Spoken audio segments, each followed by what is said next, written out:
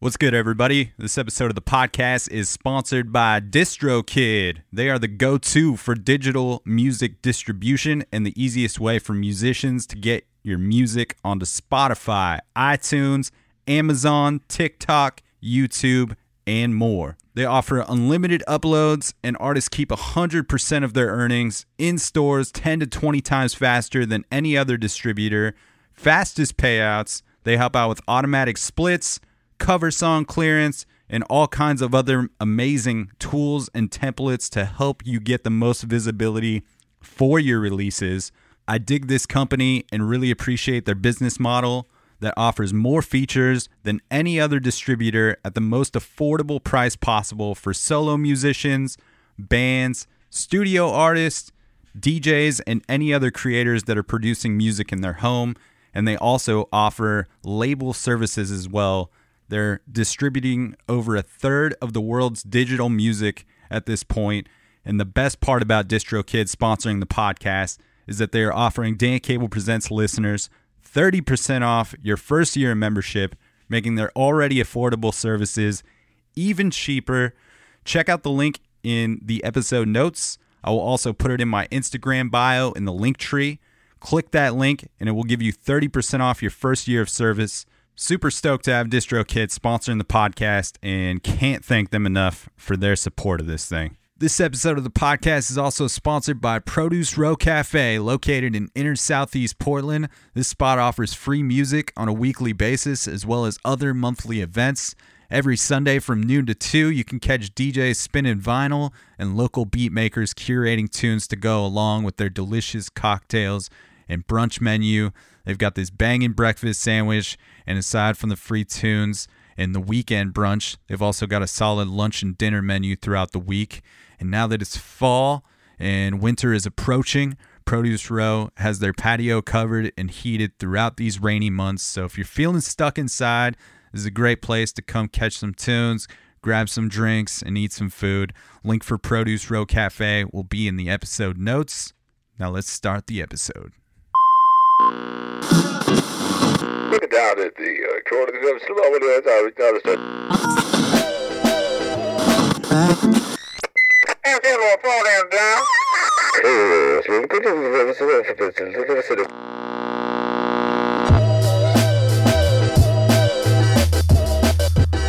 What is happening, everybody? Welcome back to another episode of the Dan Cable Presents podcast. Thank you for tuning into the program once again. If this is your first time listening, thanks for checking out the show. You can find fresh episodes coming at you every Tuesday. And if you want to help support this thing in a free way, which I know you do, you can go ahead and hit like, follow, subscribe on Apple, on the old iTunes, and take a few minutes to leave a quick review. It doesn't take much time at all. You don't have to say too much. Maybe shout out the episode that turned you on to the cast, and those reviews are so important in helping with getting more visibility for the show. It helps strangers find the podcast, and just a great way to contribute to the growth and sustainability of this thing. I appreciate the hell out of all the folks that have already taken the time to do so, whether you're a long-time listener, you just found out about the cast today, or you're a past guest of the show.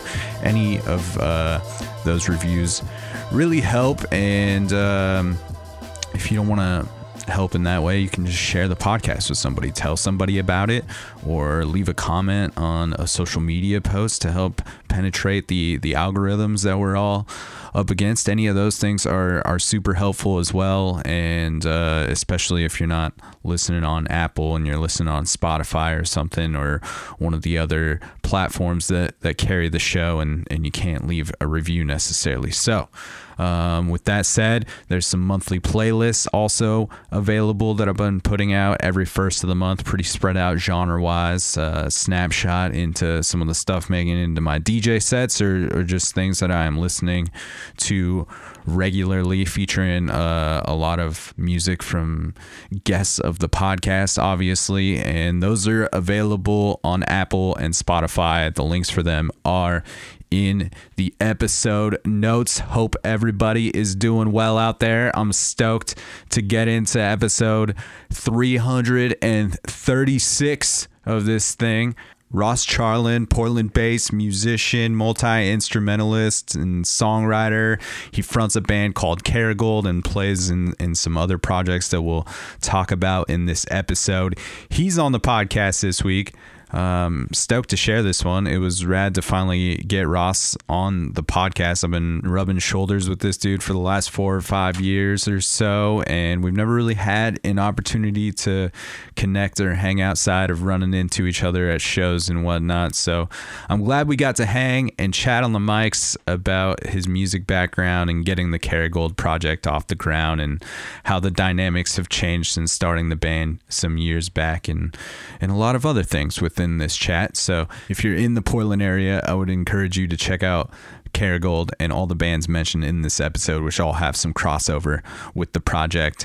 And if you're listening to this near release day, you can catch Kerrygold this Saturday, December 3rd, over at the Fixin' 2 in North Portland. And then January 25th, they're playing at Holocene with Babers and homie of the cast, Shy Honey. You can find the self-titled Kerrygold record on all the streaming services. This episode will feature tracks from that, and all the links for Kerrygold will be in the episode notes as well. One big calendar date before we jump into my conversation with Ross. On December 15th, I'm throwing my 5th annual Dan Cable Presents Holidays Party. It's at Mississippi Pizza. It's only $10. And it's from 8 to 10:30. Former guest of the podcast and a DJ extraordinaire Vanport will be playing a DJ set to get the night going. And then the Frank Irwin Quintet, one of my favorite bands in town, will close out the evening. So come through for that. December 15th. Would love to pack out Mississippi Pizza that night. And last note, this past Sunday was the final day of free regular music going on over at Produce Row Cafe. I want to thank them for giving me the opportunity to help plug in a bunch of artists with gigs over there for the last year and a half or so, and for their sponsorship of the cast. They will still be hosting some of their big dance parties, and hopefully will resume the free music program next year, but they're still open on the regular for lunch and dinner and brunch on the weekends. So thank you to Produce Row for your support of the cast. And that's all my ramblings. Let's do this thing. Let's get into episode 336, Kerrygold on the podcast. If you're new to the show, go back, check out some previous episodes in conversation with artists and industry folks of all genres. Appreciate you tuning in. We're going to kick off the episode with one of my favorite tracks from the self-titled Kerrygold record. It's called Your Last Stop. Let's do the damn thing. I'm always waiting for your SMS. I'm always waiting for you to message me when you really need it. I only hear from you when you need me. You want some loving in the morning, I'll oblige. The afternoon or evening time, when you really want it, I only hear from you when you want me. You only call me when it's raining outside. You only want me when you're high. I'm done wasting my time. You only call me in the night. I let you in, you know I can't help myself. You only want me when you're high. I can't do it again.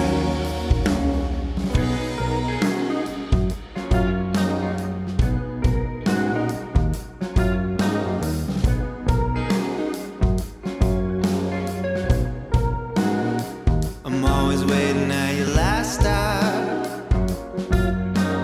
on the red line, handcuffed to the rails, watching the flashing lights. You need me to stay awake. I'll oblige to come for you, it's alright. When you really need it, I only hear from you when you need me. You only call me when it's raining outside. You only want me when you're high. I'm done wasting my time. You only call me in the night. know I can't help myself. You only want me when you're high. I can't do it again.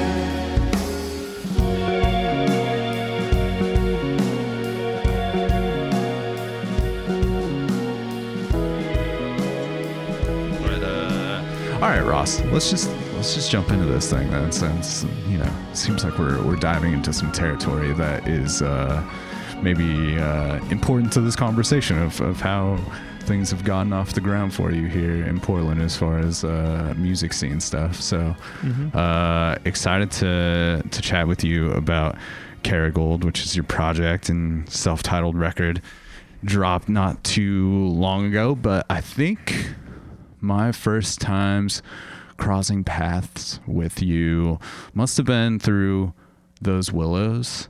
Yep. Seems about right. But also, we were just talking off mic about Vanny Hands, and I remember seeing you at the library at Growlers. Right. Playing with Vanny Hands, Mm-hmm. which was, I don't know. Yeah, I must have caught at least a show there of that band playing there once or twice when the library was in existence. So Yeah, you booked you actually booked Karagold's first show at the library. yeah, And then also Vanny Hand's first Portland show, I believe, and my first show. For with sure. them. did the Yeah. Karagold one happen, or was that one of the ones that got canceled like towards the end? It did happen. Okay. Yeah. All right. I thought so. I want to say it was like fall 2018. Okay. Yeah, we got 2 shows in, or maybe 3. Our last show was at the Doug Fir in January before COVID hit. And Yeah. then, yeah.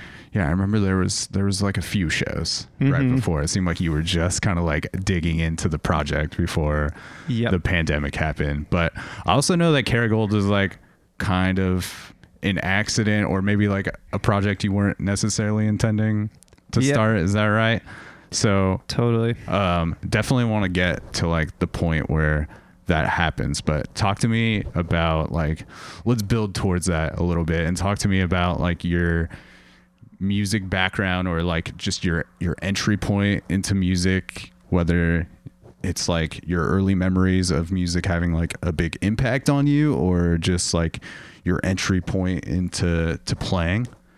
Sure. I was always obsessed with music from a young age, but I never quite had, I never felt like I had the ability to actually do it. But growing up, I made mixtapes. I listened to a lot of hip hop, and through I was like the Kazaa, LimeWire, Napster generation. So found a lot of like rock and roll through there. And my friends listened to a lot of hip hop, but it wasn't until college that I actually started trying to play. I played piano a little bit. I played trumpet a little bit, but quit. Just like school stuff. jazz band kind of stuff. Pretty much. I was a soccer player growing up, and that was kind of like my focus until I got to college, and I didn't have to do that anymore. Okay. But I had a lot of friends who played guitar that I lived with, and they kind of showed me the blues essentially. And that's once I kind of learned like, oh, the blues is just 3 chords, and I just have to learn one scale and then can just start on that path. It was like such a good entry point into learning just like the basics or the fundamentals. So I started playing guitar when I was 18, and then just got completely obsessed with it and just started going down the rabbit hole of blues players essentially.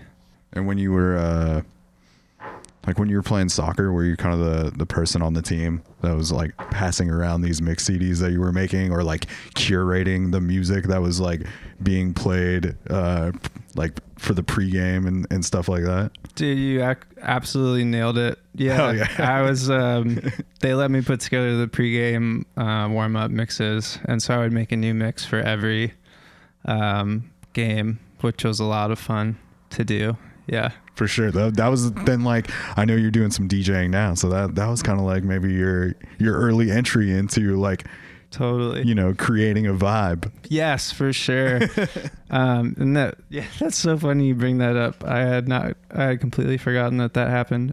Yeah, and then in college too, like, I was kind of like passing the aux cord around or whatever. My friends and I like to do that as well. So we always I essentially just got really lucky. The hallway that I lived in college, that freshman year, we were all just obsessed with music.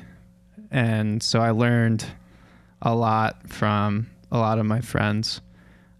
Because I would say, like, my knowledge of music going into college was like hip hop, Dave Matthews Band, and AC/DC, like Def Leppard. And then my parents loved, like, the Bee Gees and, like, 70s soul music. But I didn't know too much indie music, which is funny because that's, like, been the world I've lived in and creating music now. It's funny how it works out that way. Did you appreciate what your parents were into when you were a kid? Yeah, my mom loved Michael Jackson, and my mom and dad loved to go out and dance in the 70s. So I just love disco beats, and I know they kind of like go in and out of fashion, which I find funny. But it's definitely something that with my music, I always want it to be a little dancey. Yeah. I would have I had no idea how much I would enjoy disco music, like, later in my life. Sure. And it's like, especially in regards to what you and I were talking about off mic, as far as DJing and forming, like, what we're listening to more regularly too. It's just like so much disco influence on the dancey, like, even house stuff or, like, soul music that's being played regularly. Yeah, people need that, like, heartbeat, that constant rhythm to keep it going. You can't make it too complex, or else it just doesn't become dancey anymore. Yeah. Then it becomes a listening experience, which is also cool. Yeah. But I think my mom really loving, like, Earth, Wind and Fire and Bee Gees and playing those, Michael Jackson, playing all those records, it's subconsciously in me when I'm making stuff that, like, the groove is the first thing in my head. Yeah, for sure. And I think that, like, definitely comes across in the Kerrygold project for sure. Like, because there's these very, like, dreamy and spacey moments, and even moments that, like, lean, like, psych rock on the record. But then on the way over here, I was listening to Too Drunk, and, like, that's, like, such a great example of the dancey, upbeat, like, fun elements that are displayed in the record as well. Totally. Yeah. That song in particular, me and my drummer at the time, Matt Andrews, we loved the song Can't Keep Checking My Phone by Unknown Moral Orchestra. And I would say that band is one of my biggest influences for the Kerrygold project. But that I had made an electronic version of Too Drunk, and I showed it to him, and he was like, this is the one that we can make sound like that. And so we manipulated the arrangement to have that disco thing at the hook, which I was really happy about at the end.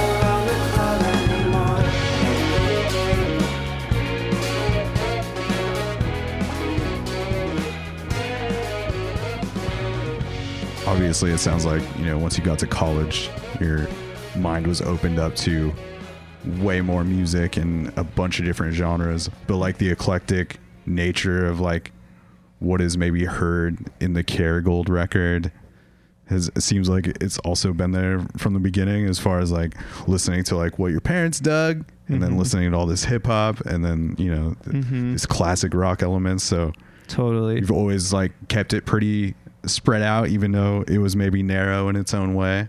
Yeah, I would say I don't discriminate towards any style of music, especially the more I write.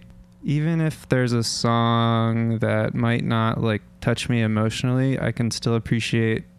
Now not all, it hadn't been that way all the time, but I can at least like pick out and appreciate like certain elements of a song. So I'm always trying to listen to different types of music. Like we're working on our second record right now, and one experiment I'm trying to do with the band, because the first record was mostly me for a while, and then the band, we started the band. But this time I pick like 5 like songs from different genres or whatever, of maybe a certain era or like a vibe I'm going for. And while we set up, I make everyone listen to those songs.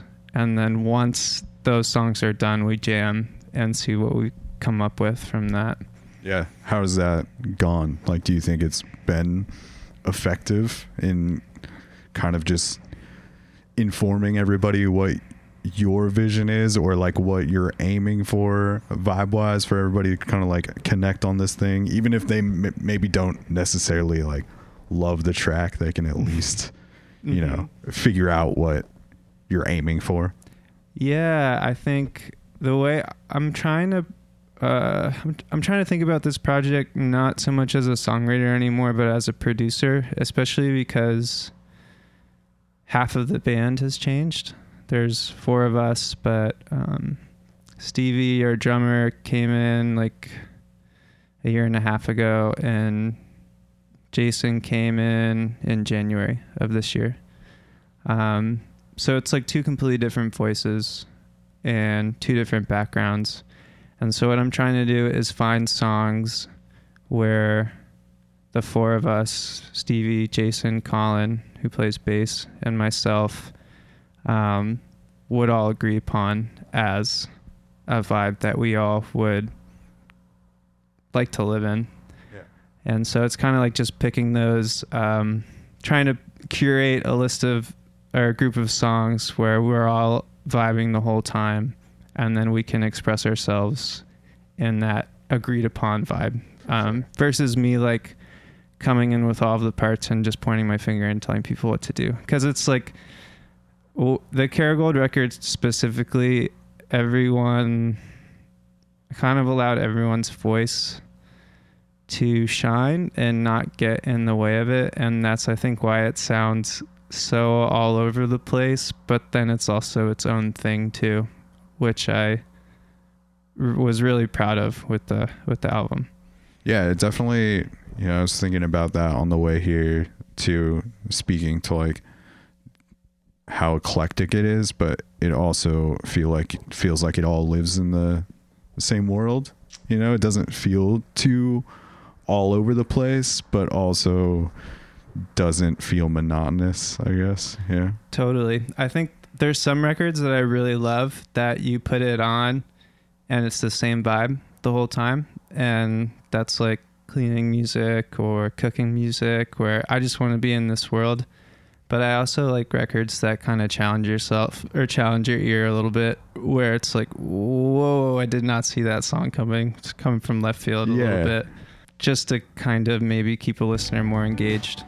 Yeah, I think that's where you get like, it has some impact as far as the sequencing, because you know, we talked about Too Drunk, but the track before that is Head in the Clouds. Yes. So you have like this opportunity to like fall into this very dreamy world, you know, and it's like very appropriately titled the Head in the Clouds thing. Totally. So, you know, you're in that dream and then making that shift to Too Drunk, which is just like, you know, the party song. Yes, exactly. Right. Kind of saying, yeah, it's okay. You're still by my side, but I'm feeling like I'm all alone. I'm feeling like I'm all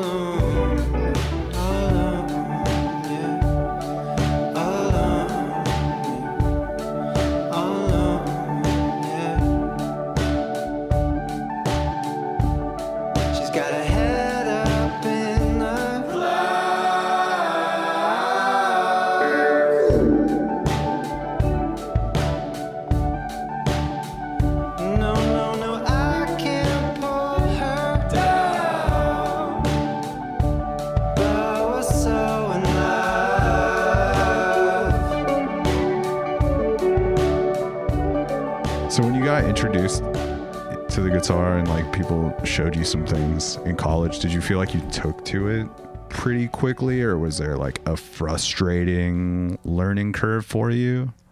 Very frustrating. I was not natural at all. And my friends had been doing it since they were young, which made it even more frustrating. Intimidating too. Yeah. Well, and it was also like they weren't classically trained.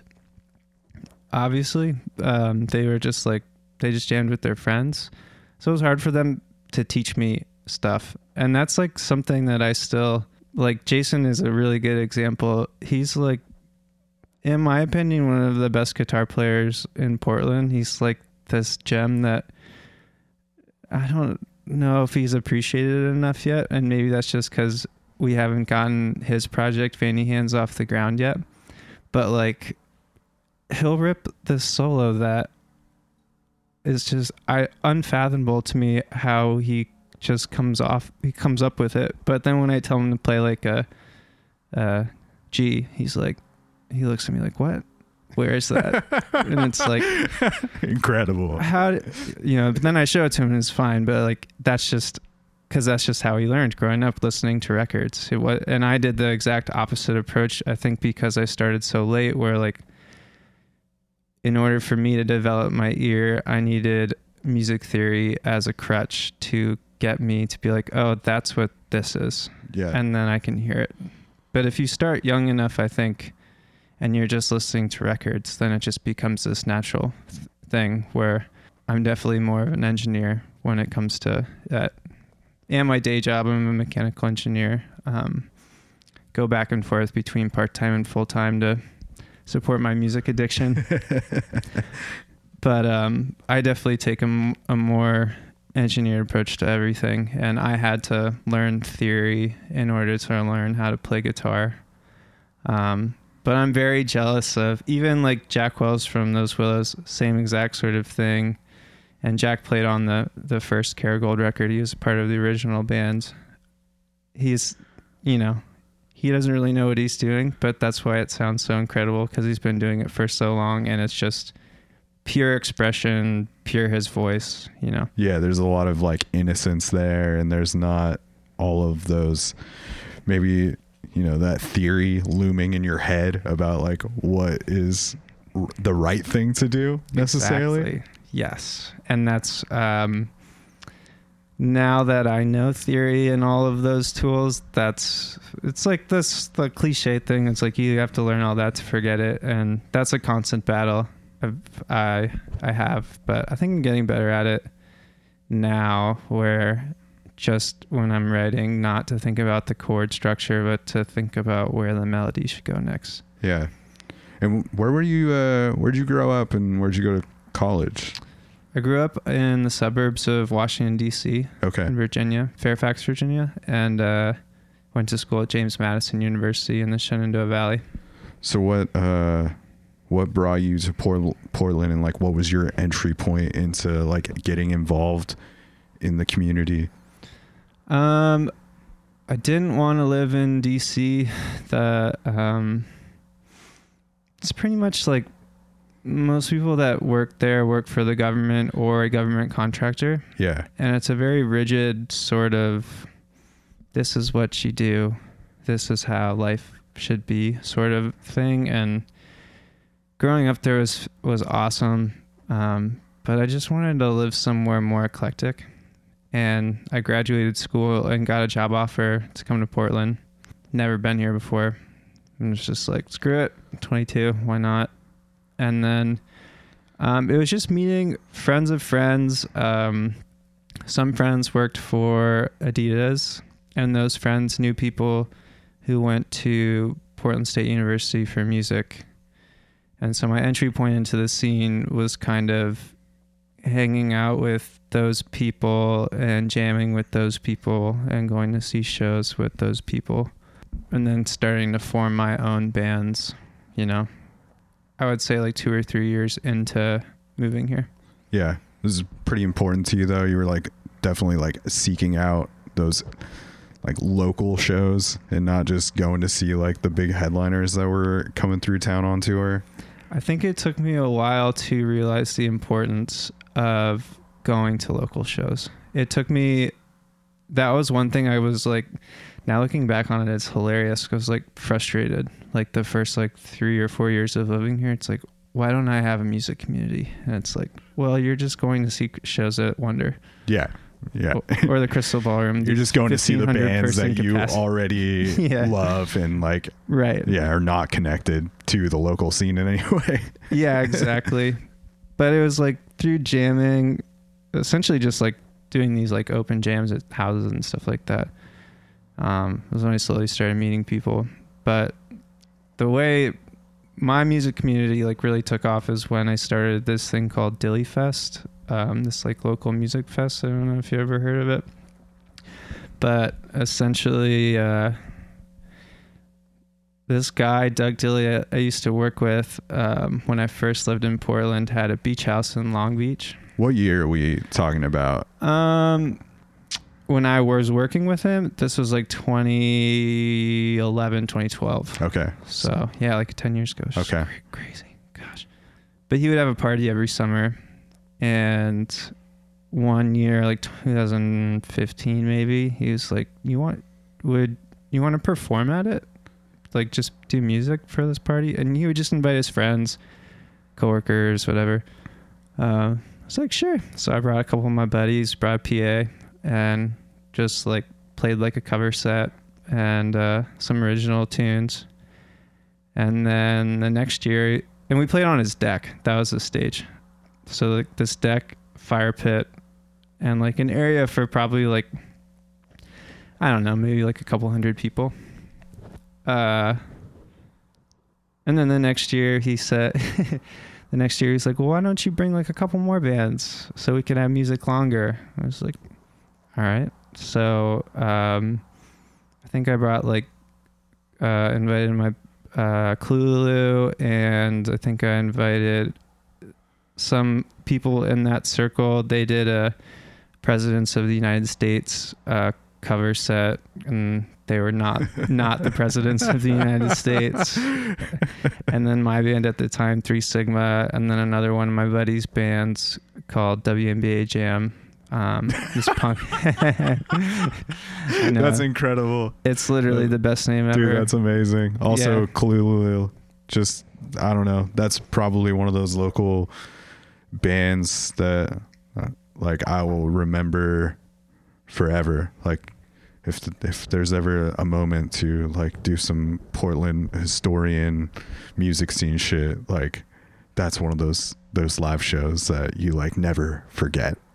Dude, totally. And I was lucky enough to just kind of, I was never that close with those guys, but we definitely were like rubbing shoulders and we're acquaintances and stuff like that. And they were my favorite band to see live at that time. I mean, if they were still playing, it'd probably still be they're so fun and just incredibly talented. But there were like bands before Kerrigold that you were fronting, or projects you were kind of like fucking with. Yeah. I had some blues bands, essentially like a bunch of bands that just like never got off the ground, which is kind of how it goes. The one that got closest to getting off the ground was this band called 3 Sigma. And we released like one song, and that was like kind of like dance funk, very 4 on the floor disco stuff. But we broke up before we recorded anything. So I played in that band, wrote songs and wrote all the music for that for a couple of years, until we broke up. But that was the project that I got closest to actually like, because we actually started playing shows and we're pretty active in the scene here for like a year or 2. And were you like, as soon as you got past like maybe the frustrating part of learning to play guitar, was there always this need on your part to like want to write your own songs instead of just like learning covers? Did that come pretty quickly? It was more so no one was asking me to play in their bands because I was just a guitar player. Yeah. And I would say like, my skills at guitar are like not extraordinary. Like I would say like Jason's ability is. So I was like kind of like quickly realized like, okay, if I want to like participate in the scene here, I need to write my own stuff and then attract people to that.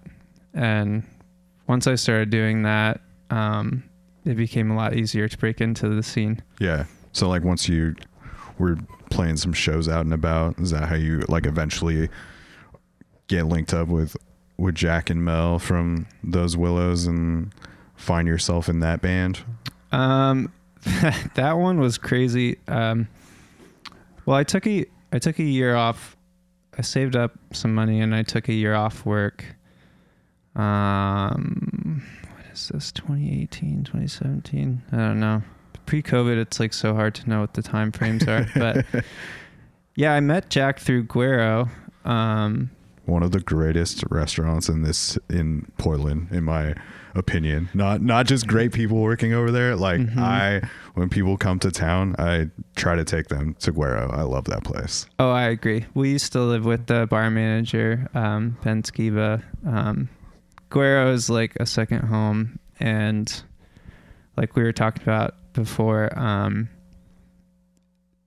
there's a music scene around that restaurant that is just absolutely hilarious to me, and it's so like organic too. Like I met Jason, who works at Guero, through Guero. I met Jack, who works at started playing in Those Willows through Guero.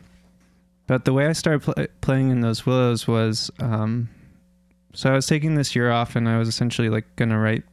I just wanted to write songs for a year, and just like see how that felt.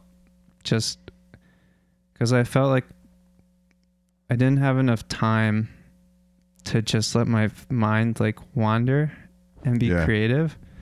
So I wanted to give myself the ability to just kind of like freely float. Like, what would it be like just being an artist for a year where I could just like travel and write and do whatever I want? So it was in that year I had like just quit. Well, not quit, because I'm still working for that company. They take very good care of me. They're great people. Energy 350, shout out. But it was during that time, and 1 week before they were going to go on a European tour, Kyle, their bass player, he got in a motorcycle accident and broke both of his legs and couldn't go on the tour. And so Jack, I had never played with him before. We had met each other like 2 or 3 months prior, called me and was like, hey, do you want to go on tour with us and play bass? I was like, in Europe? Yeah, that sounds fun. When are we leaving? And he's like, we're leaving in like 9 days. Do you think you can learn all the parts? So that was my entry point, which was wild. What was your experience of playing bass up until that point? Just playing like, I played bass in some of the bands that never got off the ground, where me and my buddy Keith Bloom, we would switch back and forth. Okay. So I could play like blues bass, but like never played like folksy melodic bass before. So I literally just locked myself in my room for like 5 days, and then we had 2 rehearsals, and then we went to Europe. It was wild. Yeah. But when we got back, Kyle was, he started healing up, and once he healed up, then, he just went back to playing bass for them. But they asked me to play lead guitar for them like 6 or 8 months later, because we just got along so well. For sure.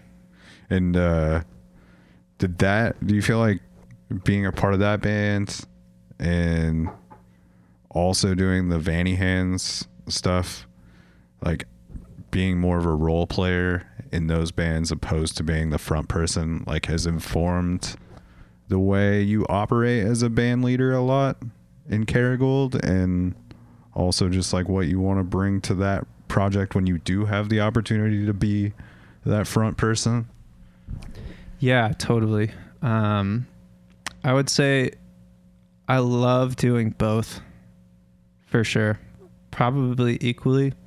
I feel like I'm still learning how to be a front man and like exude that confidence that requires. But especially playing in Those Willows and then Jack playing in Kerrygold, there is kind of this understanding where we would just allow each other to write our parts and express ourselves through each other's songs.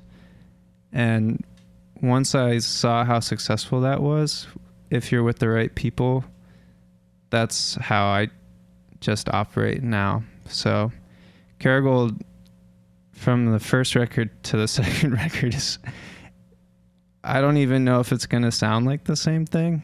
And that's just because of how we're operating now, where I just want everyone we're just finding our center point of what the vibe will be. Yeah. But definitely playing in other bands and allowing other bands to let me do that kind of switches it around for Kerrygold now too. Yeah. And it also sounds like you did so much more of the writing for the self-titled record on your own, opposed to like actually with the band with the newer stuff that you're doing. Yeah. Right now that we're writing together as a band, at least the grooves, and then I'll go back here in this room and write the lyrics and kind of finalize an arrangement. And then like we have rehearsal tonight, we're going to go finish a song that we did a couple weeks ago. The first Kerrygold record was definitely like a isolated thing. Like when I took that year off of work, I had access to that cabin where we would host Dilly Fest that ended up just becoming this like thing that became too unmanageable that we had to stop doing at his house. The last year we did it, I think we had 15 bands, 2 DJs, and like a full-on like light show, like laser light show on this guy's deck. It's hilarious. Just a ridiculous amount of people showing up too. I would assume when you have 15 bands. Yeah, it was like donation based, so we never knew it sold tickets or anything. But I think the last year we did, it was like 300 or 400 people maybe, like just word of That's mouth. Awesome. It was wild. Awesome, and also not awesome, I'm sure. Yeah, not awesome for Doug's wife, for sure. I did everything I could to appease her because I felt really bad that we were doing it there. But Doug loved it enough, and I think she did too secretly. Yeah, because she's like creating this like beautiful DIY like community. Like they would buy 500 oysters and grill them up. It was fun. But so I had access to that cabin, which was really fun to go back to when it was just totally quiet and by myself, versus like knowing other times where we would have a festival there.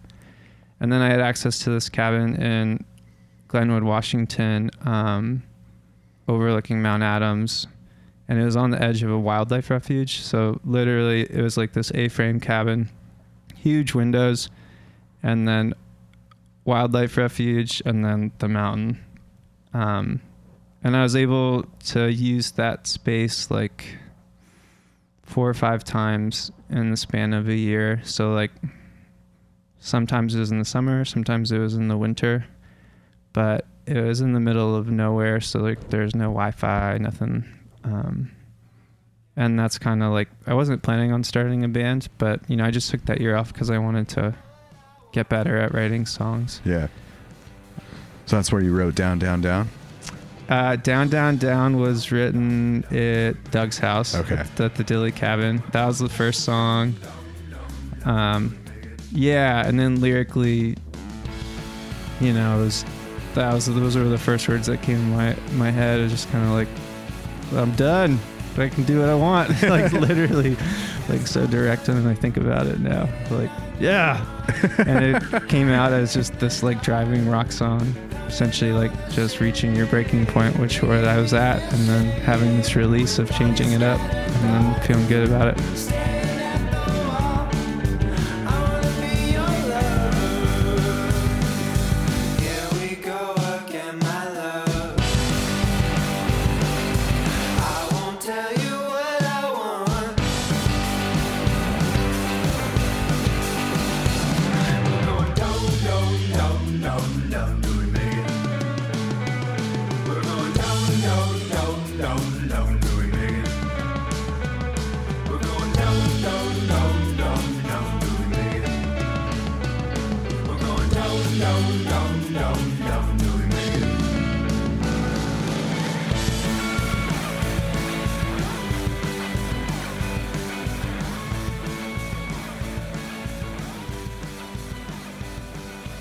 Hey everybody, I just wanted to take a minute to let you know that this episode of the podcast is sponsored by North 45 Pub, located in the Alphabet District of Northwest Portland.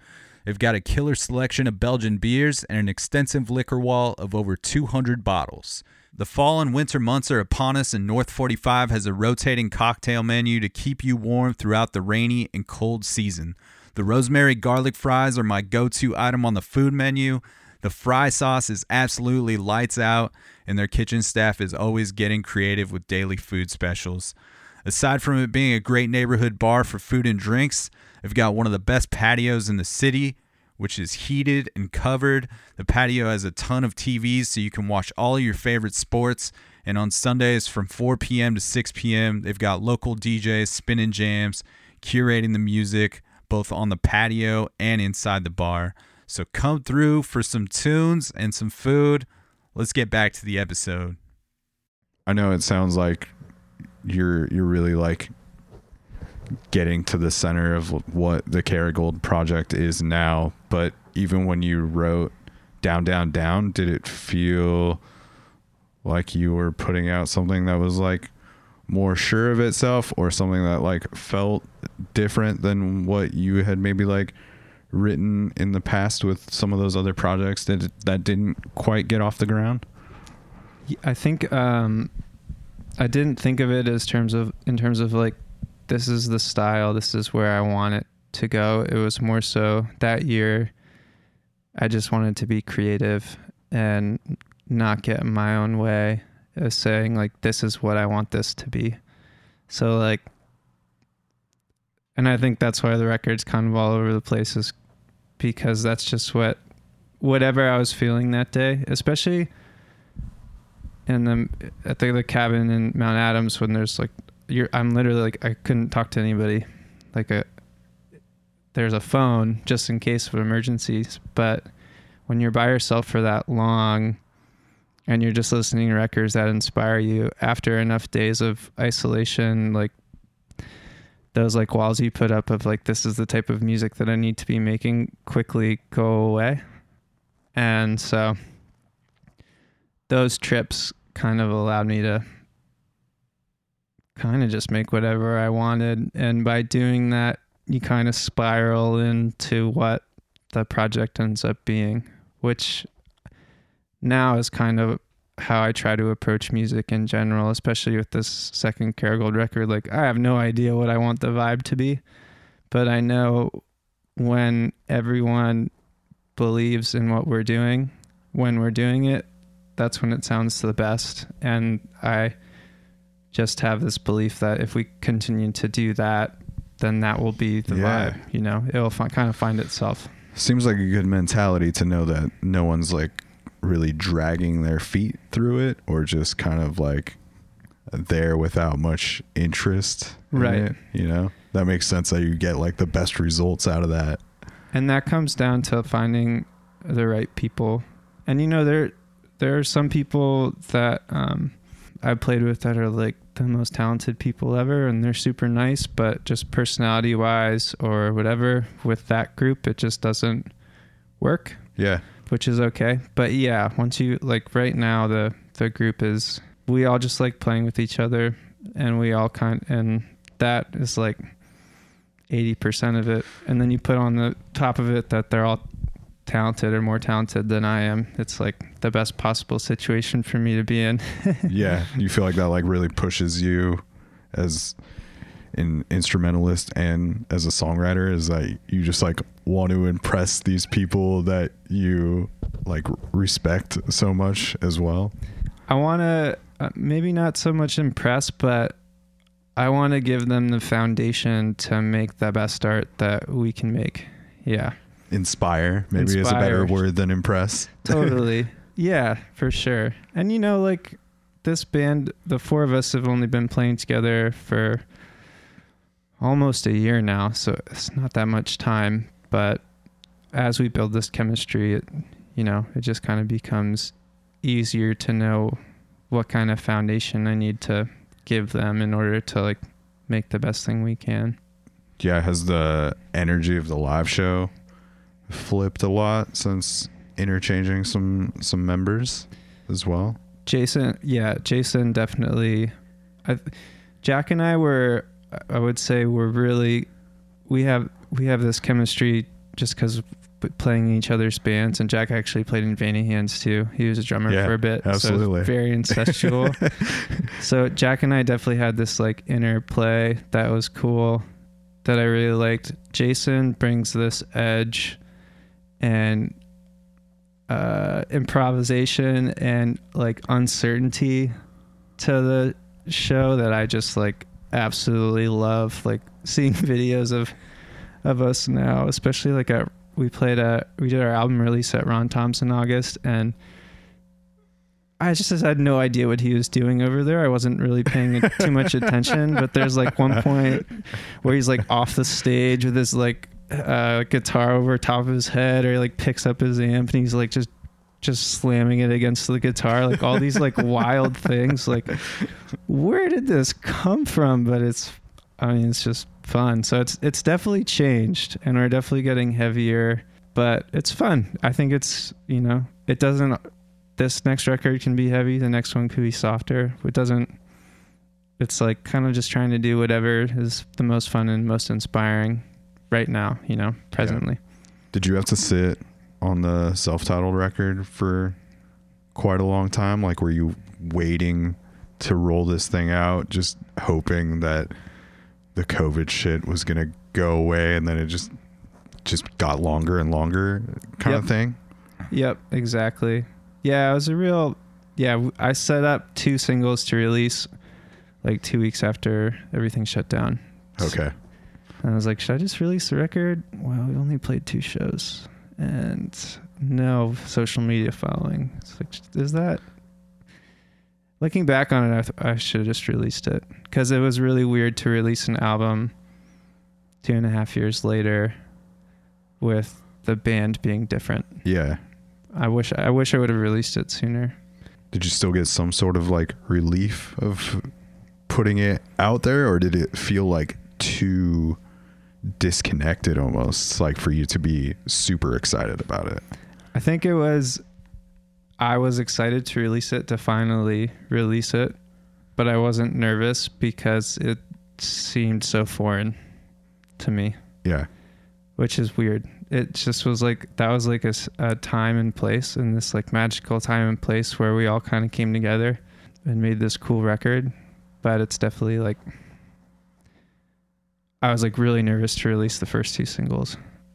But then when we released the record, I was like totally like, yeah, sure, let's get it out, because we're already kind of moving on, So I'm sure you're eager to like follow it up quickly then with these next recordings and where you're at now with the band. Yeah, and I did during COVID. I worked on some songs solo and like hired out like a drummer, Andy from Wyoke, to play drums on a couple of songs, and I'm sitting on some singles, but they're groovers and slower, and so I'm trying to just like figure out what the best way to do that is. Is it like release a heavy record and then release some slower stuff, or vice versa? Trying to figure out how I'm going to do that. Yeah. I think that's the nice thing though about like the digital age, or like where we're at right now, is that like you can like release stuff like that, maybe even under the same name, and people don't like see it as such a curveball necessarily. It's just like you can just be like, this is a mixtape, or like, oh totally, this is this collection of tunes, and like a good example of that is Jack and I, we did these 20 song challenges where you write 20 songs in a day. You have 12 hours to do it. We did like 3 of those, but then we were so inspired by doing that we were like, let's just like write and record a song in a day, just one, together. And we did that 3 or 4 times. And then during COVID, he texted me, he's like, dude, can we just release Pendulum, which is one song that we did. That song's awesome, dude. Thank you. But we just did that in a day, and I just didn't mix it. And he texted me, he's like, let's just release Pendulum, and you can just like say that it's featuring Those Willows because he sings on it. I was like, great. All right, that sounds good. And so that was the third song we released as the project, which is hilarious because it's such a weird electronic song. And we have a couple more of those sitting on my hard drive, but like probably, I don't know if we'll get to them or not, but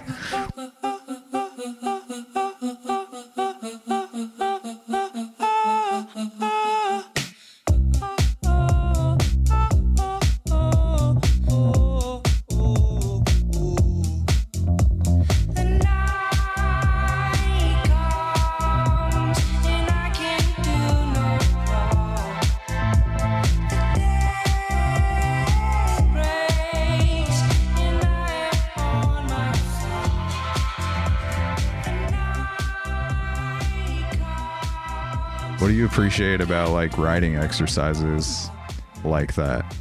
just it's like getting the gunk out. I think I get in my own way a lot. I'll like block ideas before I even give them a chance to breathe. And doing exercises like that where you have a deadline eliminates that, because you no longer can stop ideas from coming, because especially 20 songs in 12 hours, it's like you got 40 minutes. So even if it sucks, and we would all listen to the songs together at the end of the night, and that was always the best part, because you're like, song 12, it's like, oh man, this is really when the wheels started coming off, But yeah, that's the biggest thing I would say, doing that. Yeah, and maybe not going necessarily as rigid as that, but have you found that it's important to like place creative parameters on yourself when actually like writing songs for a Kerrygold project, or whether it's like in the studio or just putting together the bones of a song? Yeah, for sure. I think deadlines are so important. Actually, to be honest with you, just to like rewind a little bit more into the first record, I had no deadlines, and it was just kind of like writing, going to these cabins and had all these demos. And then I met this guy at Ron Tom's, Matt Andrews, who I think I referenced earlier. But he's this incredible session player from New Zealand, and he had just moved here like a week or two prior, and had a visa for a year. And so we met and talked and like just connected on a lot of, we were basically like lockstep in terms of the music that we liked or were listening to at that time. And so I sent him my demos, and he was like, dude, these are great, let's make an album. And that was like the deadline that made Kerrygold even happen in the first place, which is crazy. Like if I didn't go to Ron Tom's that night, dude, and didn't meet him. I think about like stuff like that a lot, just as far as things happening. It's just like I don't know, you and I are only in this room together because we both like kept showing up to like pursue our creative endeavors, Totally. And just like the little things like that. It's like, oh, if I didn't show up to that one thing, I would have never met this person, which like sparked all these other like relationships. And like maybe you come across these people later on a different timeline, but yeah, just often those little moments. Yes, totally. I mean, even Stevie, our new drummer, I had met him a couple of times, but when we were looking for another drummer, I was at a 40 Feet Tall show, and he came up to me. He's like, hey, are you looking for a drummer? I was like, yeah. And now he's our drummer. So if I didn't go to that show, I don't know, maybe he would have been too busy to ask me that. But yeah, so Matt and I mean, the drums on that record are incredible. He's just a machine. I don't know how he does it. I got so lucky meeting him before anyone else did. So he helped me really take my demos and then like make them songs, like arrangements wise, hooks wise, all of that stuff. He really helped me. And we would get together like once a week for like probably 6 months, I would say, to like finish the first 8 songs from the record. And then that's when we brought in Colin Robeson on bass, who also has a project, Brother vs. Robot, which is great. Former guest of the cast. Nice. Yeah. That's my buddy, my boy. So brought him in, and then, we brought Jack in like 2 months before we had to record in June because Matt was leaving in the end of July. So we brought Jack in, and yeah. The funny thing though is that Jack didn't really know the songs too well and had a lot of anxiety around the whole thing, and even leading up to recording was like was really nervous. He's like, dude, I don't know if I don't have parts for these, blah blah blah. And I was just like, it's okay, like how about this, we really just need Matt's drums, and then he's gonna leave unfortunately, but at least we'll have like the building blocks for this record. But when we tracked live all of the songs and then did overdubs, kind of like classic style. And we when we live tracked the first day, Jack, we all just turned Jack off in our headphones, and I told him, I was like, dude, just improvise, just do whatever you want, but don't worry about messing like the core of these songs up, because we're just not going to listen to you. Like, don't be offended, but like. So he was like isolated in this corner, and I felt bad because sometimes he'd be like trying to say something, but like he had to like knock on the window to turn him up. But what was absolutely crazy about that though is the second day we came back to listen to what we had done, we had picked our favorite takes, but I hadn't really listened to what Jack was doing too much. And then Sasha Mueller recorded their album. Great sound engineer, and he kind of produced a little bit of it too, played some keys on it. But we're just sitting there, and all these parts that Jack did were like absolutely incredible. Like I think we maybe overdubbed like 1 or 2 parts. Wow. And that became his parts. Like he wrote his parts while we just weren't listening to him. Writing to day. While you guys were tracking the core of the record. Yes. That's amazing. I ended up redoing way more of my guitar than he did. And I was like, those are my songs. It was hilarious. But tone-wise, everything, he just like nailed it under pressure. It was like a good learning experience too, because it's like, I was getting a little frustrated. Like, hey man, you need to learn these songs. Like, write your parts, put the time in. But then it's like, after that experience, it's like, oh, there's actually some people that they just need to do it under that sort of environment. Yeah. To write their part. Well, that's such an efficient use of the time, even though you didn't have any idea that you would end up using so much of what he was doing that day, to like just turn it off in the mix, where it's not distracting to anybody, but he is actually playing to like the live energy of what's being captured there. Totally. And it's kind of this whole spirit of this band or this project is like you said at the beginning, it's something that I never really had a plan for. It's all just kind of come together. Like I decided to take time off. I decided to write, somehow meet this drummer, and then he's like, let's make an album. It all just kind of happens. And then Jack's parts are such a voice in the album that I didn't even know were going to be there until we actually recorded, And it's just kind of like the whole spirit of it, I think. Yeah. And I know Mel sang on it a bit too. Oh, yeah. Yeah, definitely had her sing on it just because she has such a beautiful voice. And the two of them together, because they had been doing it for so long, just know how to blend like effortlessly. Yeah. And I had to sing harmonies for Those Willows, and they taught me a lot they made me a better vocalist too. But yeah, having Mel's voice on it and the harmonies that she picks are just like sometimes so extraordinary, that it's not just like, let's just put a third on top of this, like she's actually like thinking about like more tension, and having things resolved versus just like your typical 3-part harmonies.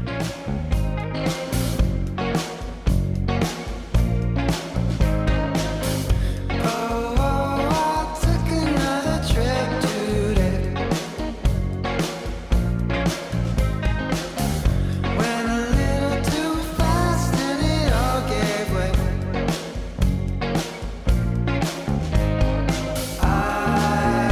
Isolated, why can't I yell it out? I don't want anyone to hear while I'm way up top of the phone now.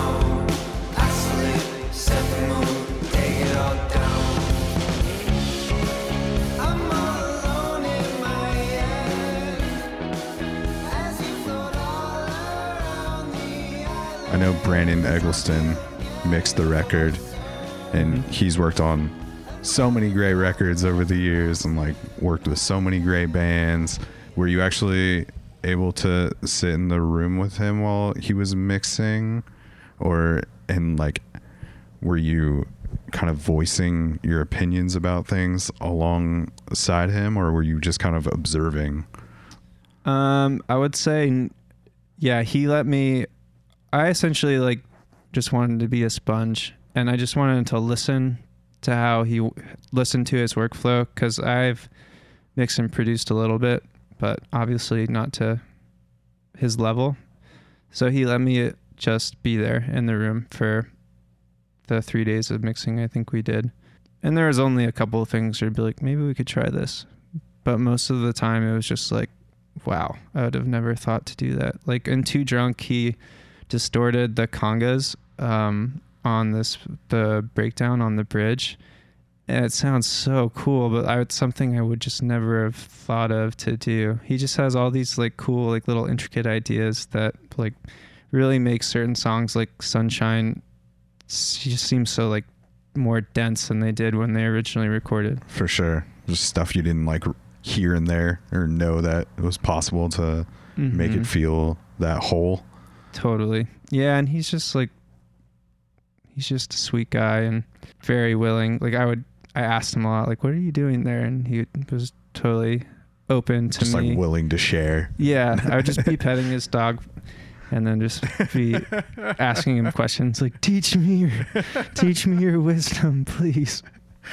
I'm curious, maybe to like wrap things up, like how important was having that year to explore your songwriting and your art? Like it sounds like you're kind of, going back and forth between some like part-time and full-time work when need be, like you said, but like what did that year do for you as far as putting things into perspective or like helping you achieve balance maybe when you do have to have some other work involved in your life? I think it's a lot easier for me to channel that space of being creative. Like the time constraint and a routine can be such a killer for creativity when you just should allow yourself to wander and let stuff come in. So being able to like be in that headspace for like essentially like 5 or 6 weeks in a year taught me what that feels like. And I never allowed myself to be put in a position to do that. So now, yeah, I'm really busy. I play in Kyle, old bass player from Those Willows. I play in his project, Pulsa.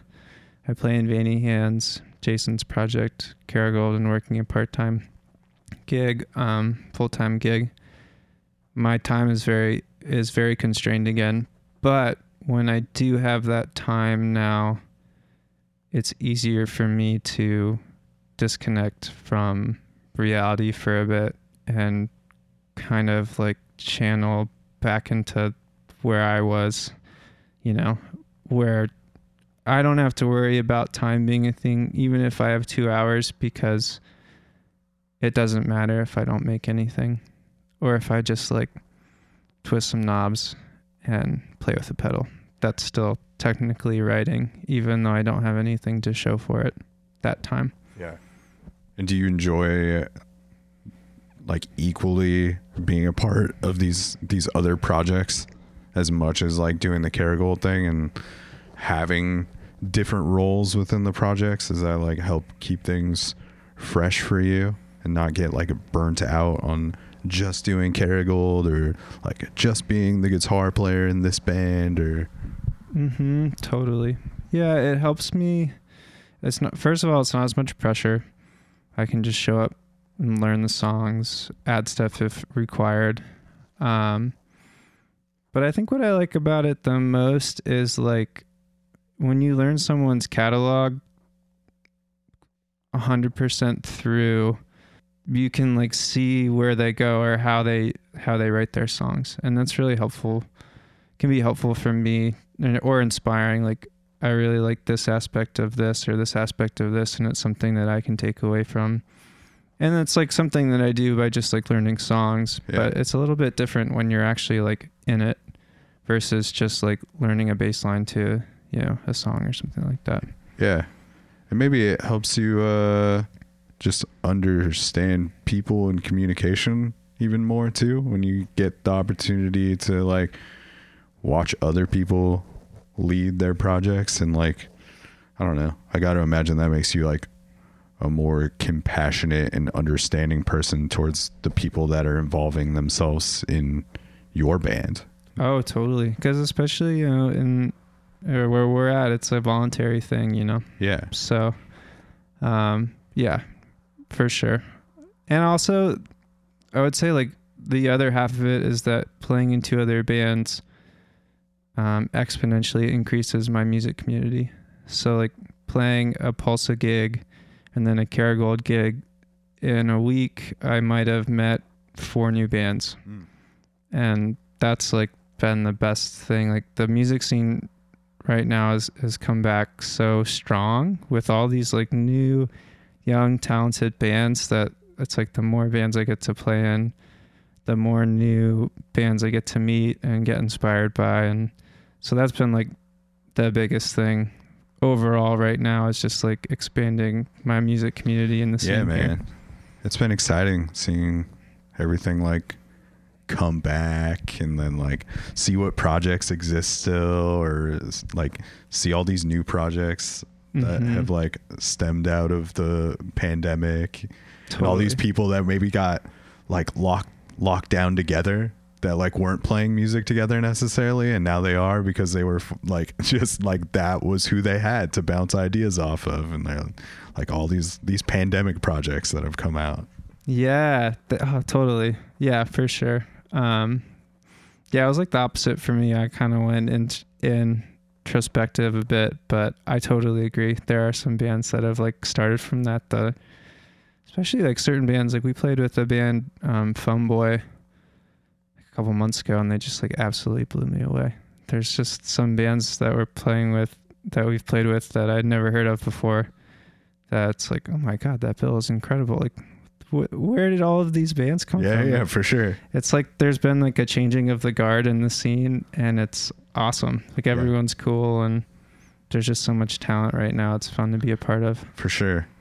Well, I know this self-titled record, as we mentioned before, you know, these songs are maybe a little old for you, but I'm glad they're out and about for people, and for most people it is like fresh for them. Sure. And it is like, you know, Kerrygold is a new band for a lot of people, being that you only got to play a few shows before. So I don't know. I think it feels exciting, and like the record's great and it sounds awesome. And like I said, it's just like very eclectic, but definitely has like through lines and things that like tie it together for sure. I want to play the episode out with Runaway. It's one of my favorite tracks on the record. Deep and cut.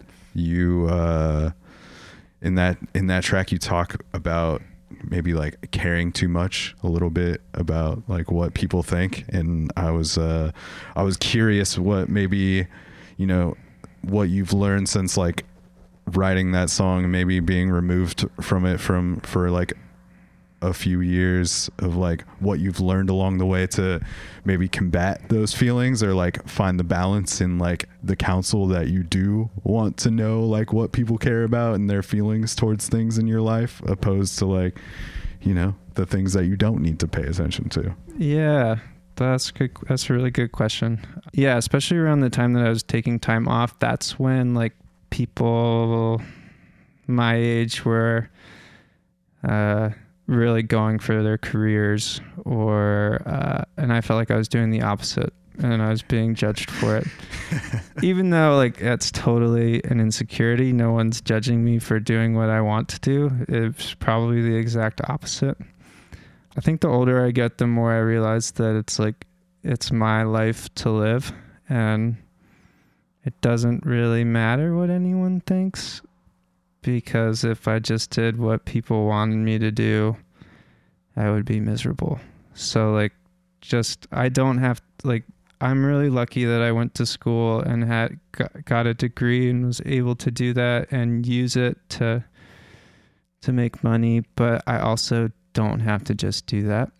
I can do both and do it full time or part time and work on, you know, I can like perform at a high level at doing both of those things. So I don't necessarily need to worry about like, oh, my social status or how much money I've made or the things I have. For sure, man. The rat race is real. You know, yes. The mentality of it is, at least. So no, I yeah, totally. The this imagined rat race that we all have just agreed upon as a society, that like this is what life is supposed to be. We all need to be working our asses off and making as much money as possible and having these nice houses and these nice things. It's a collective imagined theory that I just don't want to participate in. But I kind of have to a little bit just to survive, you know, right. And pay the bills. So yeah. it's that constant struggle, but not worrying about what other people think, which is easier said than done. Absolutely, sure. Man. I'm glad you had the opportunity to do that. And I know that it is a scary thing to do, especially like you said, doing it at the point where you feel like, you know, everybody's working towards like building all this financial stability, or like, you know, yes. You're supposed to be like getting deeper into the rat race and like working these next steps. And, you know, for me at 35 or 36, I decided to, you know, depart from the rat race and be like, you know what, I'm going to take a year and try to work on all of my stuff. And like, I think you can feel some maybe some weird judgment, totally, you know, that you like project from other people, or you just like are genuinely like, maybe the people that are scared for you are also like a little jealous that you're making that move too. And they're just like, wait, what? It's just like, yeah, you can actually also do that. And like, obviously people have different circumstances that like, I don't have like children, so I don't have like sure. an obligation and like a financial obligation to someone. So like, I get that like not everyone can just take a year off or like go explore their passions. But like, I think it's more feasible than some people think to like maybe take a break at least, yes. And like realize that like all of your work up until then is still like that body of work still exists, and you like, it doesn't fuck with like your resume to take a year off, you know, it was a chosen thing or whatever. Totally.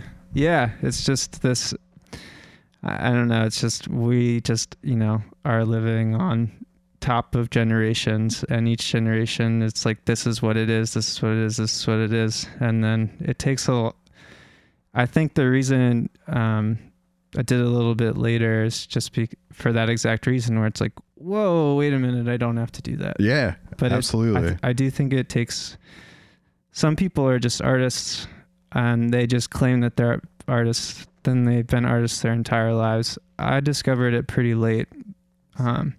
So it was one of those things that, yeah, it took me a couple of years, and then being like, oh, wait a minute. Okay, I have this full-time job. If I just save up money for budget, like cut costs for like 2 years. I can do this, and it's just what Yeah. planned for it. It's because we grew up in the suburbs, Ross, and this is what your mind is trained to do. Exactly. So you grow up and you go to college and you get married and you get the house, Yep. and then you have all of these financial obligations that don't allow you to go chase down your dreams. Exactly. They're trying to dim the light on us, Ross.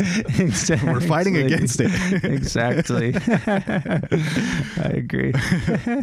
Well, I think we talked off mic a little bit about that. This is usually a nice opportunity for me to get to sit down with people who I don't always have the opportunity to have long conversations with. So I'm glad that you and I finally got to do this, because I know that we have been kind of rubbing shoulders and been in the room, like same rooms, for maybe the last 4 years or so of Totally. missing the 2 significant years of the height of the pandy. But Right. yeah, we've been around each other for a long time, so I'm glad that we got to like talk and have this time. Me too. Very. Yeah, I've had a great time, and I also just appreciate you're the first one to give us a show for Kerrygold. So, And I miss that space a lot, and sometimes I dream about having my own space to like give more of those first opportunities, or just to get to like throw shows that I think yeah, are cool. But yeah, that was definitely a cherished short-lived time with the library situation. But yeah, it was a fun little period. it was a playing fun shows there. space, and Yeah. and it was my exposure to this entire circle that you're kind of talking about with Vanny Hands, and getting to know Jack and Mel a little bit more in those Willows. And yeah, it's just a lot of those people that I keep up with now are from that era of things. So Totally. I'll put all the links in the episode notes so people can keep up with all the upcoming shows that you have going on, and people can find the self-titled Kerrygold record on all of the things. Is there anything you want to mention before I have you sign us out of this thing? Thank you for having me. This has been wonderful. You're very welcome. I'm not sure when this is coming out, but we're playing our next show is December 3rd at the Fixin' 2. And then we're playing on the 11th at Holocene. So if you're in the Portland area and want to come see the live act, those Do are it. the times. Do it. Come see Kerrygold.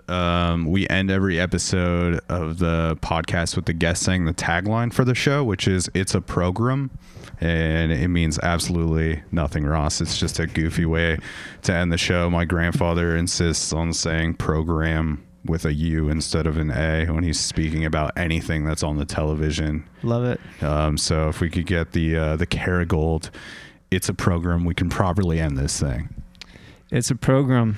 He nailed it, everybody. That's Ross from Kerrygold. Check out all of the bands that he mentioned today, outside of the Kerrygold world, and we're gonna play it out with "Runaway" from that self-titled record, and that's the Jelly Jams, and we will catch you on the flip side, Portland, or wherever you are listening from. Cool, man. We did it. We did it. You can call me a creature of routine, the habit of the end, Mr. Understanding. You could say that I always think I'm right. You're never really wrong.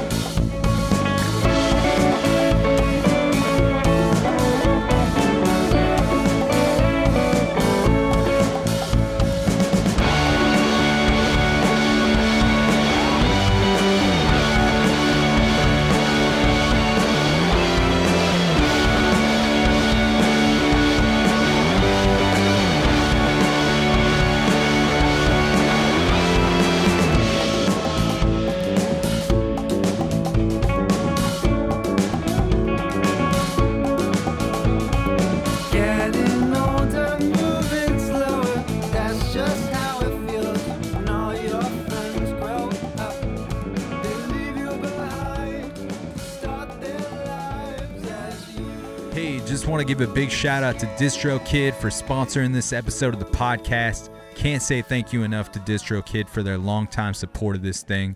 Make sure you go into the episode notes and find that DistroKid link to receive 30% off your first year of membership, making their already affordable prices even cheaper for you.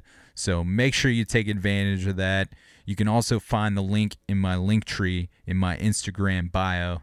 Big thanks to DistroKid and the other sponsors of the show, Produce Row Cafe and North 45. Stay up, stay tuned.